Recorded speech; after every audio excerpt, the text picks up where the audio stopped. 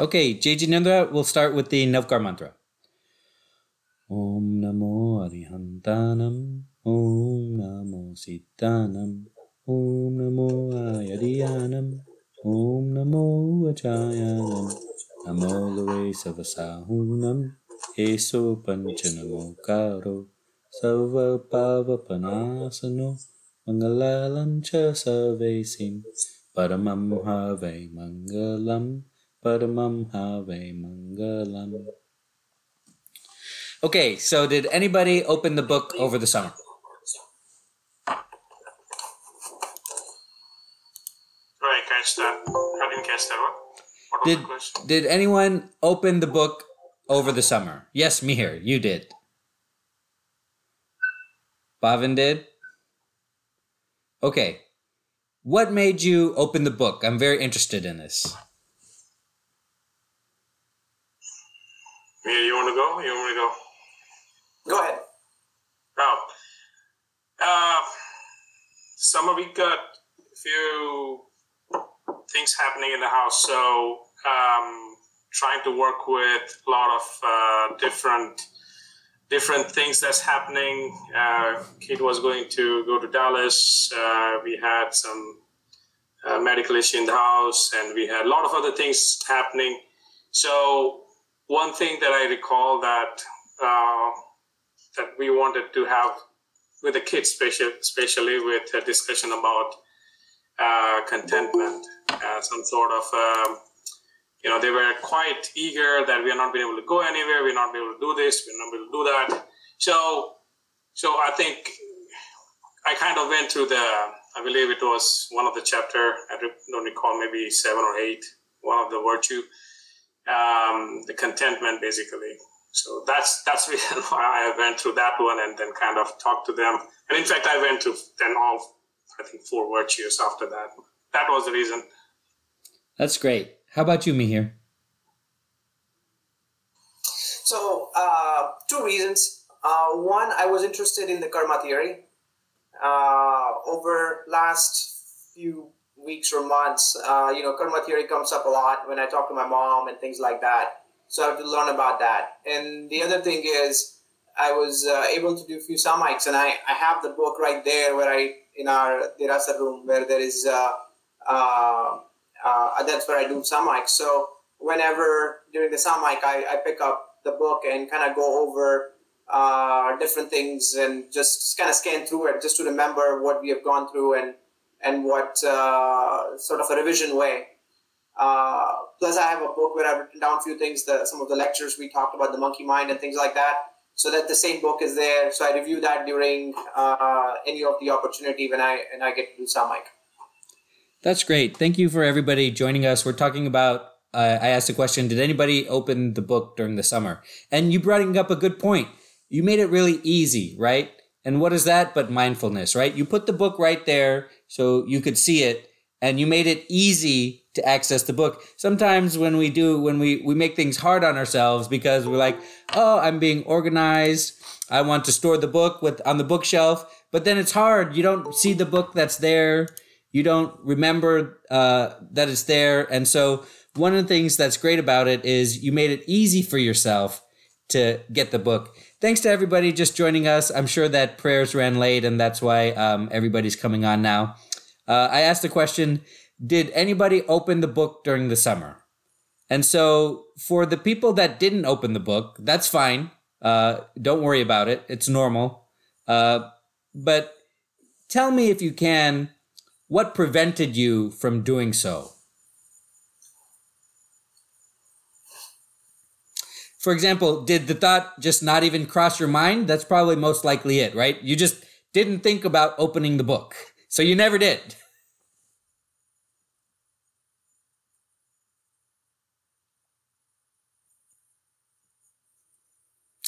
So I gather that that's likely it, it's probably the most likely answer. You didn't think about opening the book, so you never opened the book. But now let's talk about why. Why didn't we ever think about opening the book? Is it that the Jainism never crossed your mind during the summer? I don't believe that. I think that Jainism must have crossed your mind during the summer at some point. some question that you had. So why didn't you open the book? If anybody is willing to discuss why they didn't.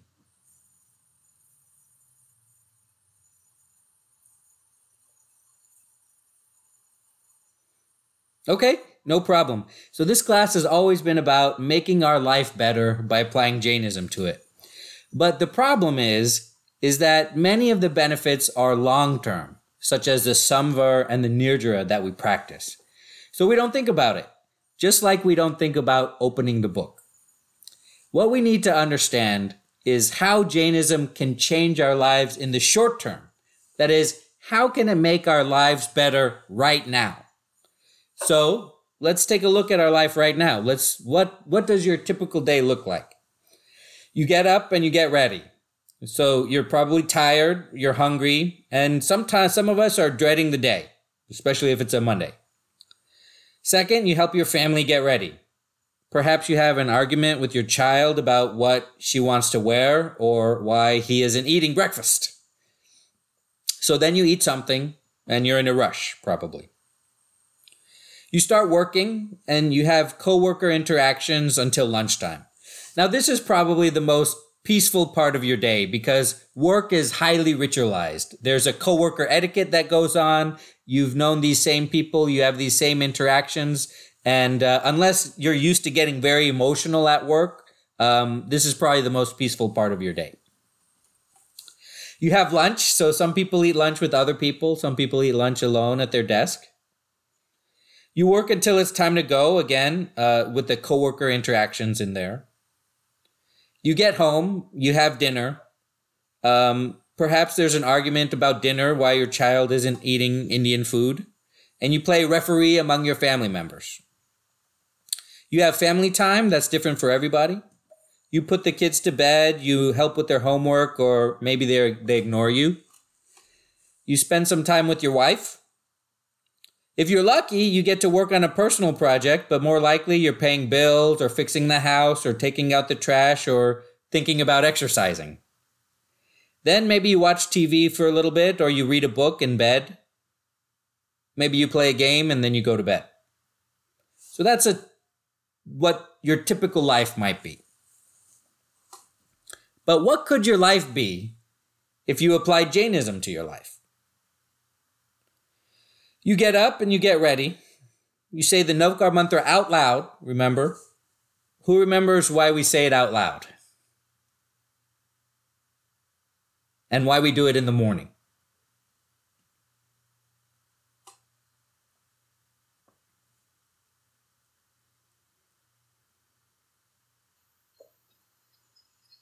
You're tricking your brain to say it loudly, understand the meaning of it.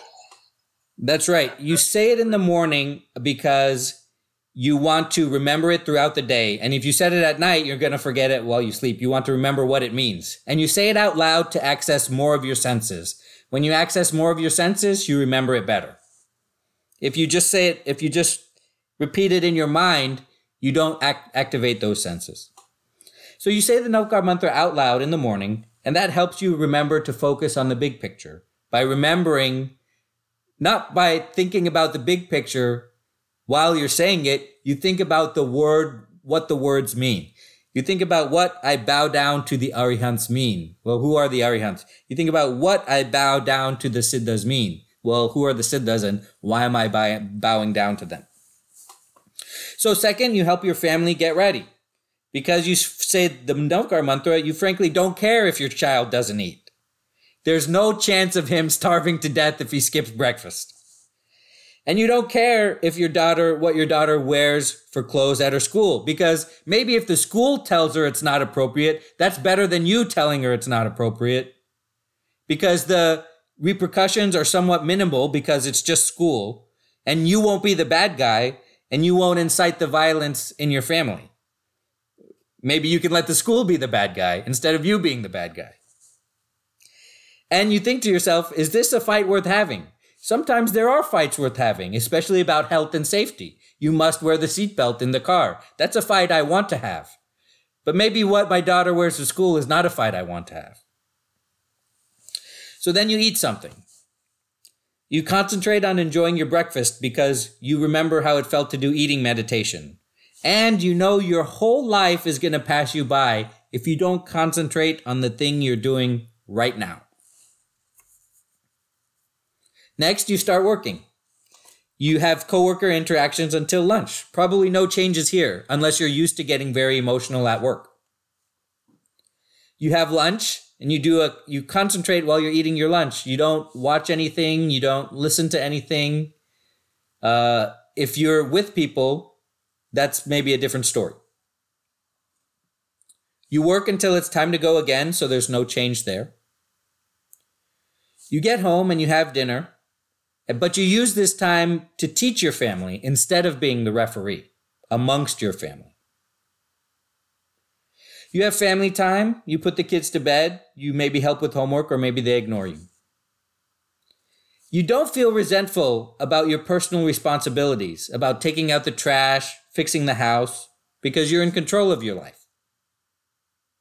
Maybe you meditate, and part of that is enjoying how great your life is.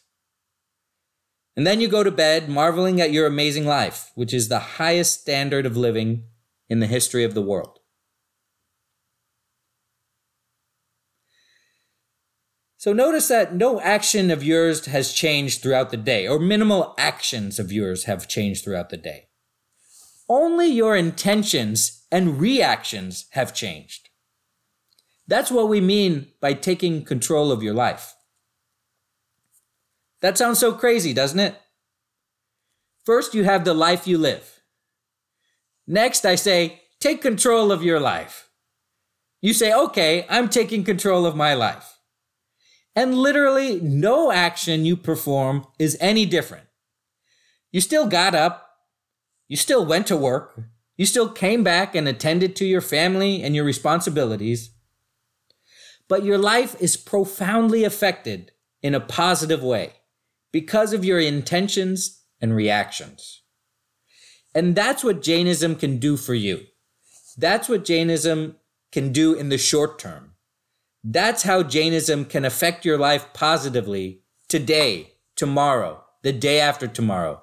In addition to all that long-term stuff about karma and my next life, and I want to make sure I get to Siddhasila, that is fine. That is what we should be focused on. But as you and I know, our brain is wired to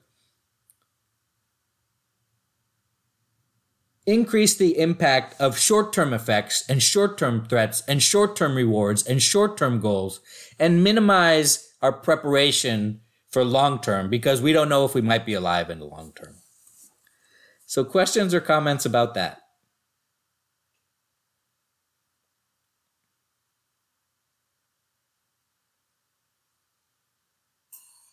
Timur, I'm very interested in just like I said, karma theory and short term and the long term effects of what we do and what we have in our life.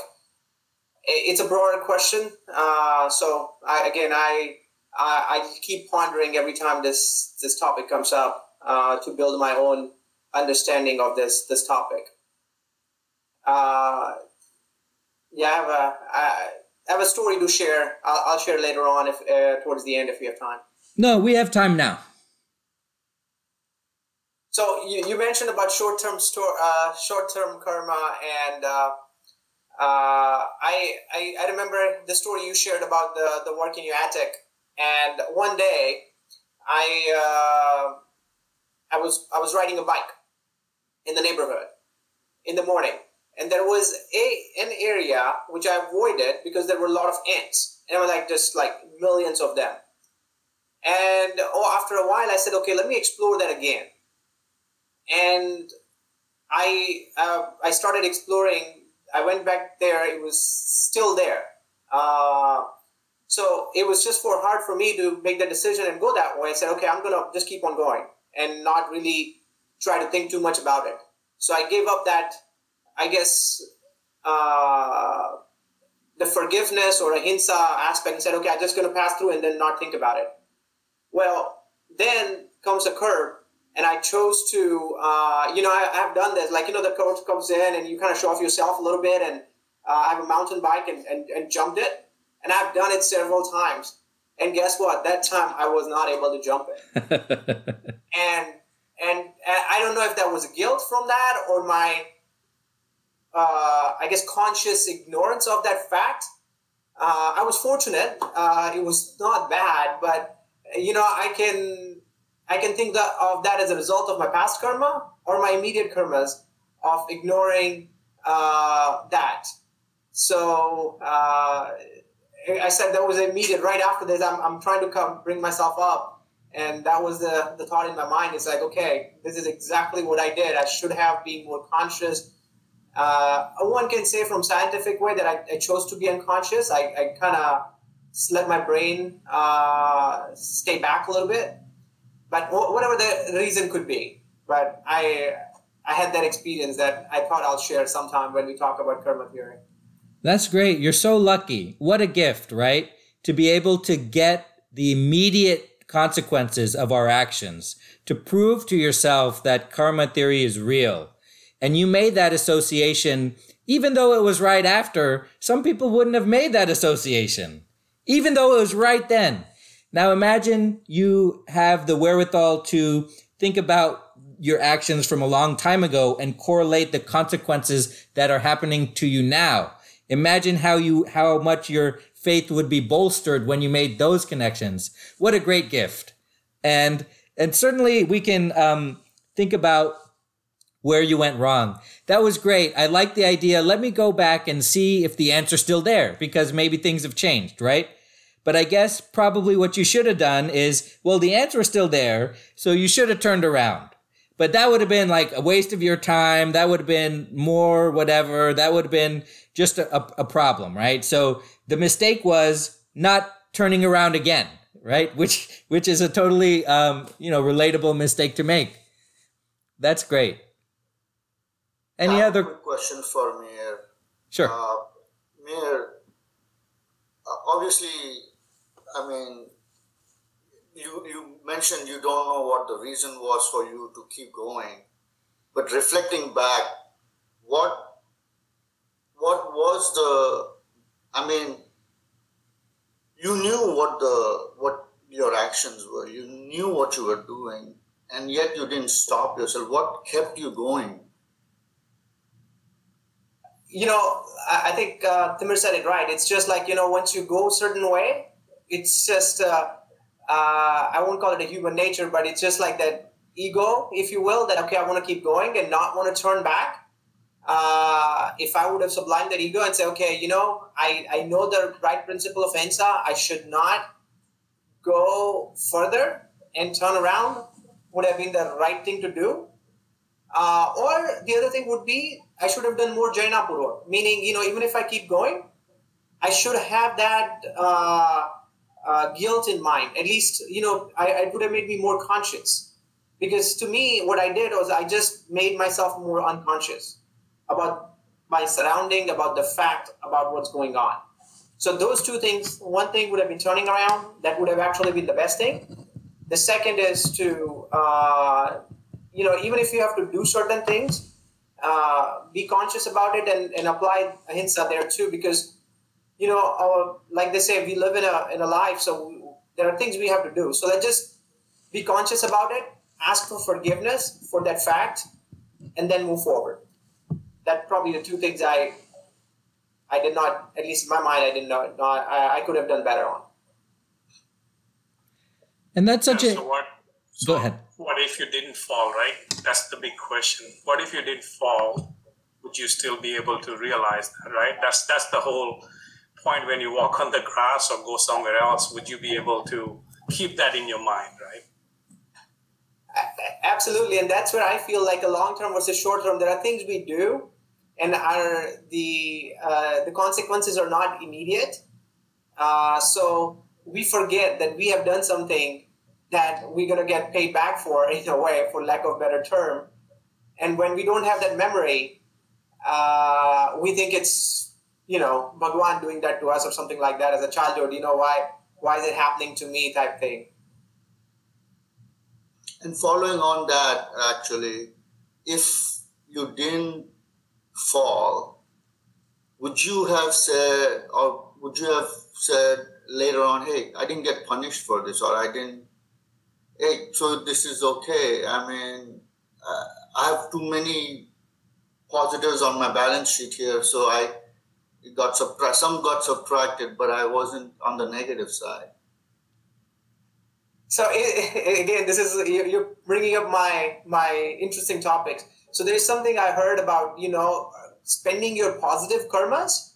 So on that day, I could have spent my positive karmas of my past and probably, got away without a fall. I believe that Karma Nirjara, I'm glad if that was the cause. I'm glad my Karma Nirjara happened right then. Otherwise, it would have stuck to me. Or the other thing is, like you said, if this would not have happened, I probably would have saved, my positive karma would have saved myself. But then it's a loss in my profit. Does that make sense? Yeah, it does. Although, I mean, I'm just, this is just random thoughts, okay? Would you say that your balance sheet was really thin for you to have realized immediate repercussions? I mean, would you think that way? I'm not saying that is the case. No. I think my balance sheet is very positive. That's why I am here sitting today, and I survived that. We always have, like, in this, if we take a stock market example, you always have a profit and a loss, right? Now, if I lose on one of the stock, doesn't mean all the other stocks are not prop or my balance sheet is negative. Actually, why I survived that fall and all the other things, because my balance sheet is still positively strong, strong positive. But what I would say is, if I would not have had the fall, and then I would have had to give up my positive gain somewhere else in future for my own karma, is my belief. Well, I hate to break it to you, but all of our balance sheets are positive because we were lucky enough to be born as a human, which provides us unparalleled access to Samvar and Nirjara, which animals and even heavenly and hellish beings can't perform.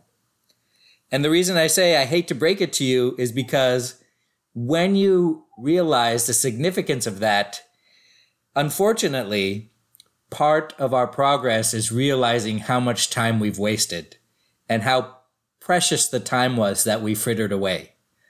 And that is a terrible and crushing realization when it comes to you. But there's a light at the end of the tunnel in that the harder it hits you, the more likely you are to change your life right now. And that example that Mihir provided was a perfect example for many things that I'd like to talk to you about. The first is that it's so hard to know what the right thing to do is. And the right thing to do for me here would have been to stop and think about, well, the facts have changed. These ants are still here. To stop and think about what the right thing to do was. And that's so hard. Who wants to live their life like that? Stopping and thinking about whether everything is the right thing to do. Well, let me tell you, that is an amazing life to live. All right? But it's so very hard to do.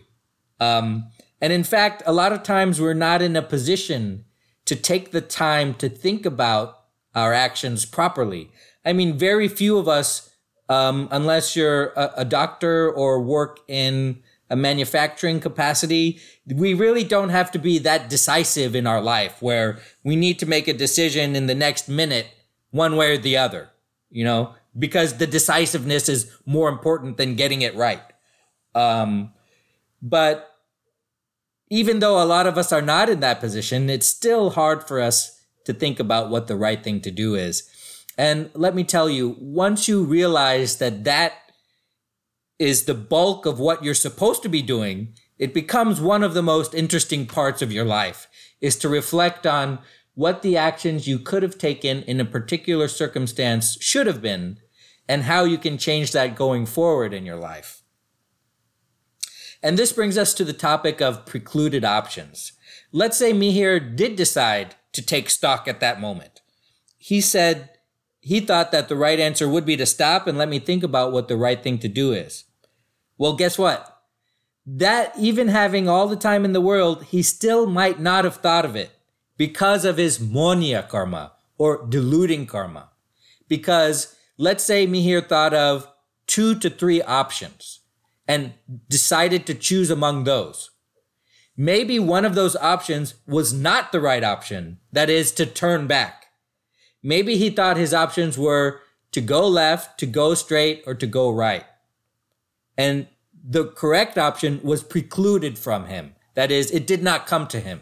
His brain did not think about it, or his soul did not provide that information, however you want to think about it.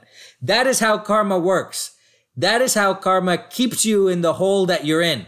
And that is why it's so hard to break free. Because of this precluded options. There's no chance you can win because of your monia karma. As much thinking as you would like to do about your life, the right answer never presents itself to you because of your delusion. And that is why it's called the king of all karmas. And that brings us to the topic, of course, of lesha, or what type of, it's represented by colors, that is what type of color your soul is, from black to blue to green to red to white, white being the best. It's just a category of what options are presented to you. And we remember that, of course, with the story of the men and the mangoes, right? There are many men and they want the mangoes from a tree. And one man thinks the right option is to cut down the whole tree. And he's in a black state of mind. Another man thinks the right option is to cut down the branches of the tree. Another man thinks the right option is to cut down the small branches of the tree. Another man thinks the right option is to pick the mangoes from the tree. And finally, the last man knows that the right option is to wait until the mangoes fall to the ground and pick the mangoes from the ground. The right option did not present itself to any of these other men. Otherwise, they would have chosen it. So questions or comments about that? I know I covered a lot of topics, but that example was a perfect example to cover all of these topics about Jainism.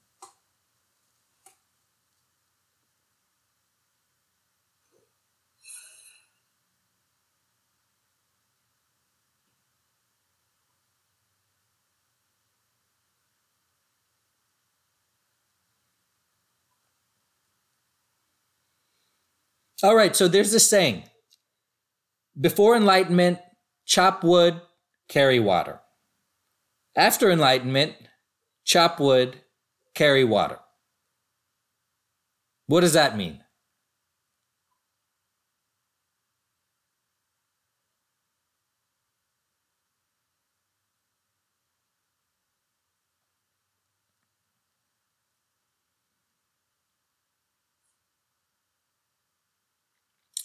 This is a little phrase to help you remember the example that we just did. Remember when I talked to you about your day, and then I talked to you about how Jainism could help you, and that none or very little of the actions that you took changed. So before Jainism helped you, you chopped wood and you carried water. But after Jainism helped you and you're living your best life, you're still chopping wood. You're still carrying water, but your life has been profoundly changed.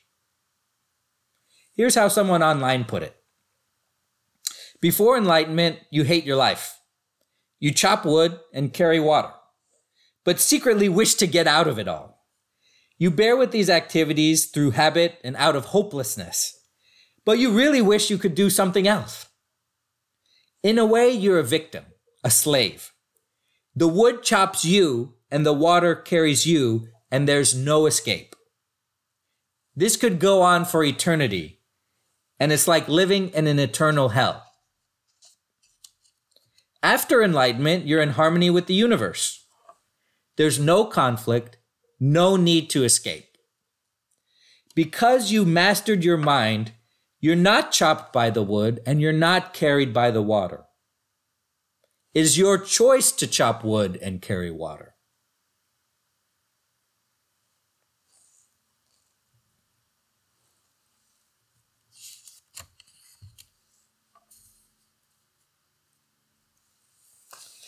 So, as we talked a lot about theory, and as you know, this class is always about how Jainism can help you in your life. So let's take a minute and think about your life. What could you be doing in your life to bring Jainism into your life, to make your life better? Not just to do it because it's the right thing to do, or because somebody said so, or even because you want to make spiritual progress. That's the wrong reason. I mean, that's the right reason, but you make spiritual progress to make your life better, which is the right reason. What can Jainism do to make your life better?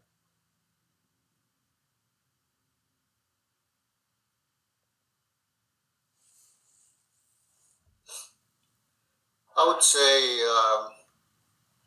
Tim, it's helping me understand other people, understand relationships, understand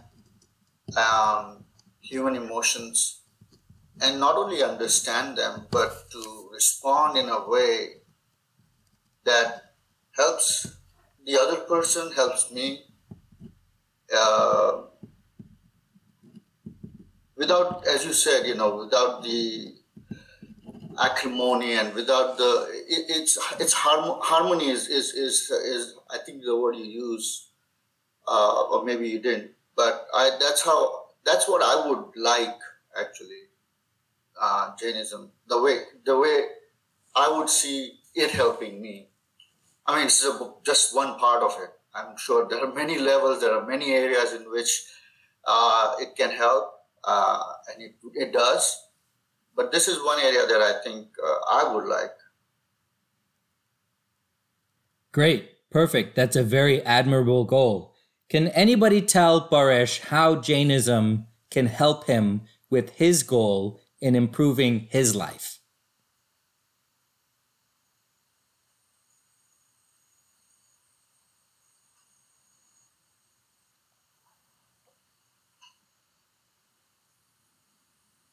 Can I answer that question just very briefly? Of course. I tried this. I don't know if I'm successful, but I tried this.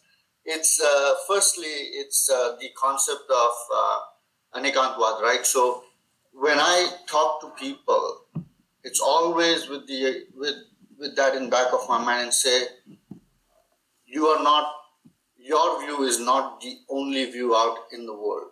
There are other views out there. You've got to respect those views. You may not agree with them, but that doesn't necessarily make those views wrong. So that's, I try very, very hard to keep that with me when I'm dealing with that's. I thought I'd just mention that. And other people include kids too, huh? Kids excluded. You know what very sad realization I came to about my life is that a lot of my anger stems from my kids, because I care so much, right, about them, that I get not necessarily angry, maybe upset, maybe like when they don't reach their potential, or when I know they're capable of doing something else. If it was a stranger, I wouldn't care. Like, it's his life. He's going to do what he wants with his life, right? But, or with the kids, like if they make a mess and I have to clean it up, a stranger, I don't take responsibility for a stranger's actions, but I certainly take responsibility for my children's actions. And I certainly want to teach them the right way to do things. And, and sometimes the family suffers the consequences of their actions. And the biggest thing that happens is, they get upset and angry about things, which is totally normal. But then the family dynamic changes, then my wife gets angry because the kids have brought the family down. And then my wife gets angry, so then I get upset because I care about all of them, right? And it was a very sad realization. It was like, how is my family the greatest source of my anger in my life? That's so crazy, right? But no, Jainism can definitely help you understand other people and respond in a way that benefits all. First, if you take care of your own emotions, if we work on getting rid of our anger, ego, deceit, and greed. And here's my chance to tell you, another year has passed. If you started working on your anger when I reminded you last time, it would be out of your life by now. This is something you can accomplish in this lifetime. It's not something like, oh, I'm working on scrubbing this mountain of dirt of karma from my soul, and, it's going to help me later get to moksha. And no, like if you had started working when I reminded you about it last year, your anger would be completely gone from your life. This is something that people have done. Many people, I would say hundreds, maybe thousands, probably not millions, but maybe thousands of people live a life without anger, without ego. Deceit and greed are much harder. So here's a reminder again to start working on it, that you can change your life. But certainly Jainism can help you with those topics. First, by getting rid of your own. Once you get rid of your own, you know how easy it is if it's hard to address a problem when you're in it. It's easy to say, oh, this is what's going on with your life. This is the problem with your life. But when it comes to our life, it's hard to say, well, what the problem is. Somebody else can probably do it better than we can. When you get rid of your own emotions, especially anger, ego, deceit, and greed, your life becomes more still, and you're able to address the problems properly and address your relationships with people properly, because you're not getting in your own way. I'm not reacting anymore to when my kids get angry. I'm not letting that get me get angry. So then I have that time to think. I have that 10 seconds to think about what's the proper response to my children here. What should I do to prevent this from spiraling further? And what can I do to prevent that negative energy from spreading to my wife, from spreading to myself, and to have it be contained? Jainism can help you with that, all of that. Obviously, you brought up Anikantvad. Jainism can tell you about subjectivity and how it's so hard to think outside of yourself. It's almost as hard as to think what the right thing to do. It's in fact harder to think of what the right thing to do in a particular situation is. It's so hard to put yourself in somebody else's shoes. It's so hard to think that there's more going on around you than what you can perceive. And there is. And it's so hard to think there's something more to this body. There's something more than the senses that my body is feeding my brain. There's something more to my consciousness than that. And Jainism can help you do that. Anybody else? Or does anybody else have any questions about how Jainism might help you in your life? Yes, Mihir. Tim, I have a question, and I would like to see how everybody would answer this from Jainism perspective. Let's say you made a friend yesterday. Both of you chose not to wear mask. And today you're told that you're exposed. That person tested positive. What would be your reaction? And how would you approach the situation?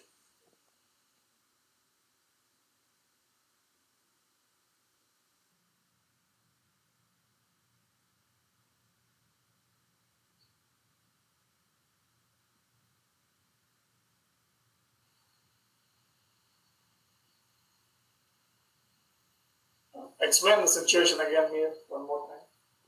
Sure. You met a friend yesterday, had a short conversation.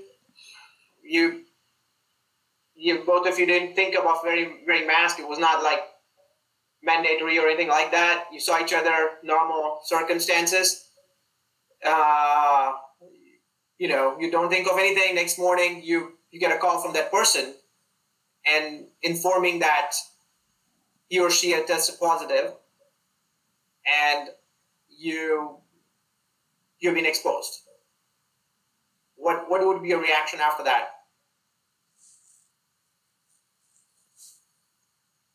Well, blame myself for not wearing a mask. I mean, it was my choice.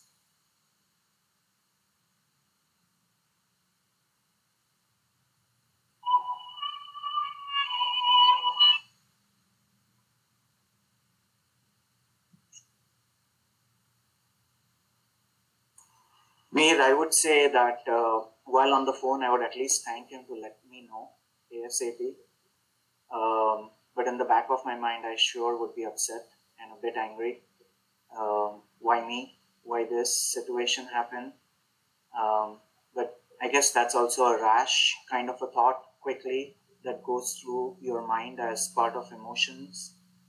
And then immediately, switch over and be like, okay, what do I do so I can quarantine myself and then start monitoring my own health and protect my family and others around me by by wearing a mask and then obviously quarantining and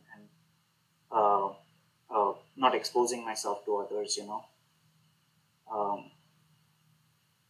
honestly, it's been so many months that we have been in this situation that, okay, now we can rationalize this thought process while being angry. But if you rewind and go back a year ago or something, it would have probably been a different circumstance and scenario.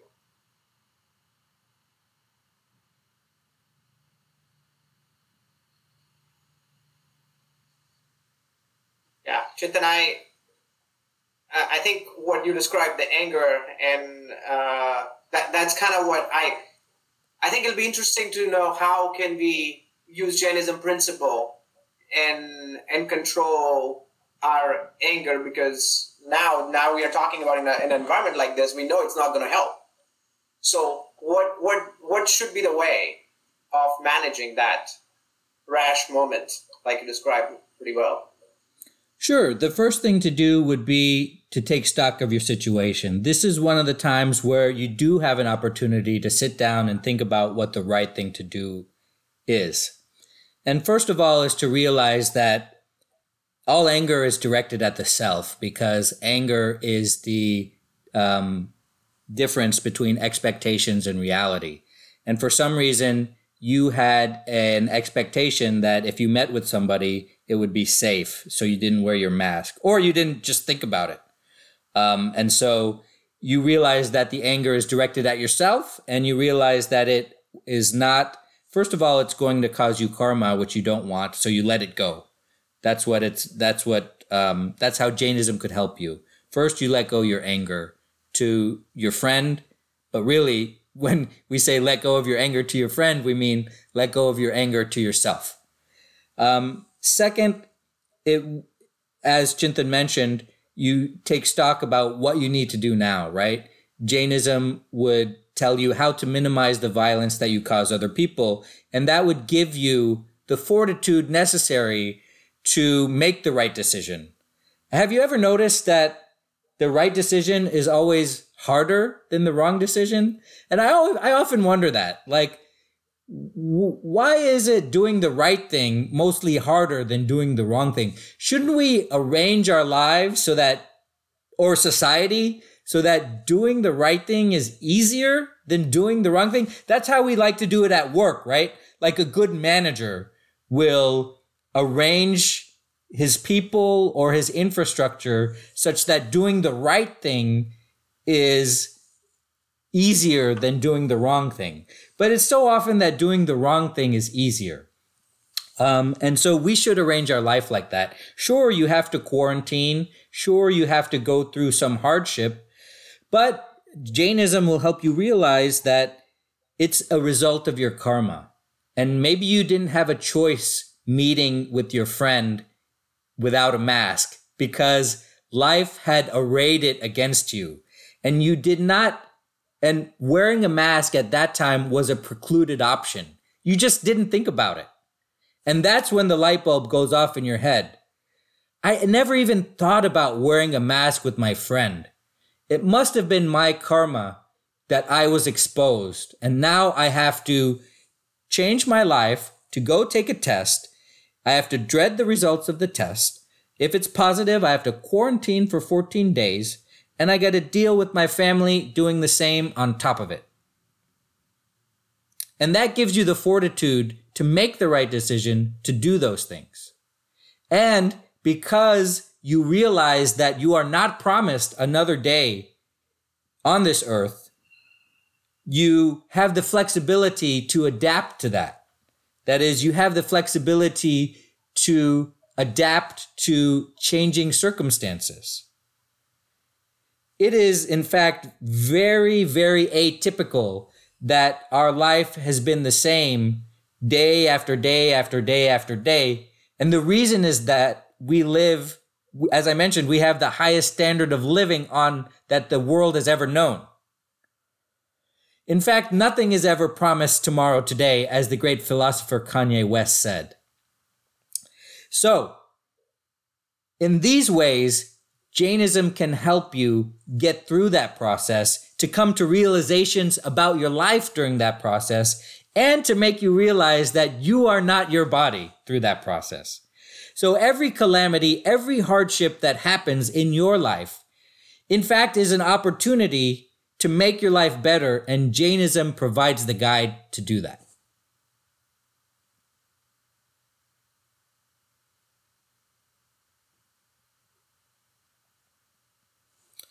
We have a little bit of extra time, so I wanted to see if there was any subject that you want me to look into about Jainism for a future class. So this is your class, and I'm here to serve you. So if you have something you want to talk about that's going on in your life, I want to hear it, just like Paresh and just like me here. I want to bring it up as a topic for discussion. And if you want me to look in, and I may not know, then I have to do my research and think about how Jainism, what Jainism says about the topic or how it can apply. So is there anything you'd like to see this semester in Dad's class? I'm a little curious about one thing always. We talk about doing the prayers, doing the right thing. This all point towards our path towards the moksha and execute that path or work on that path. But when we say, I'll pray for you, how does that truly, does that actually work? How does that ties into Jainism? Because, you have family, you have friends, they're not close by. Obviously, you feel for them. Obviously, you have a contentment, like everybody's going through their own path. But when we say we do care, we try to do that, how truly is it impacting their path, if it is or not? Just curious. Great question. I've heard of, in other religions, not Jainism, I've heard of people that pray for certain outcomes, or if you're really rich, you can donate to this monastery and they'll have 40 monks pray for you for one whole day or something like that. That's great. Does it work? Does it help? What does Jainism say about that? That's great. I love that.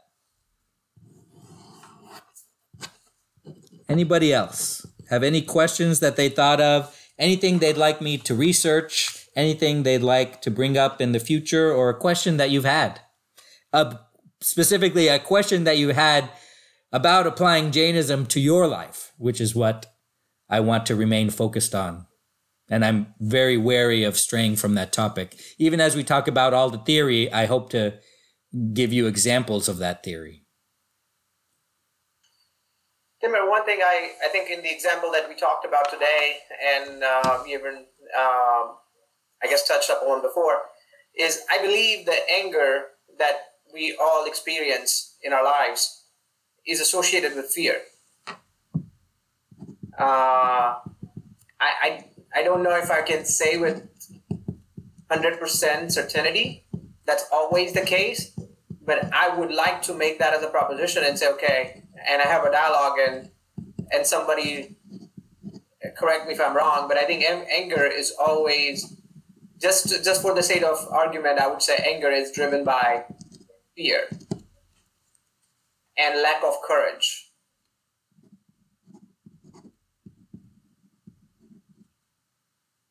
Great. So it does seem that way. You might get angry at your friend because you're afraid of changing your life. You're afraid of dying, obviously. You're afraid of getting the test. You're afraid of doing that. So great. What is the relationship between anger and fear? And maybe what does Jainism have to say about that?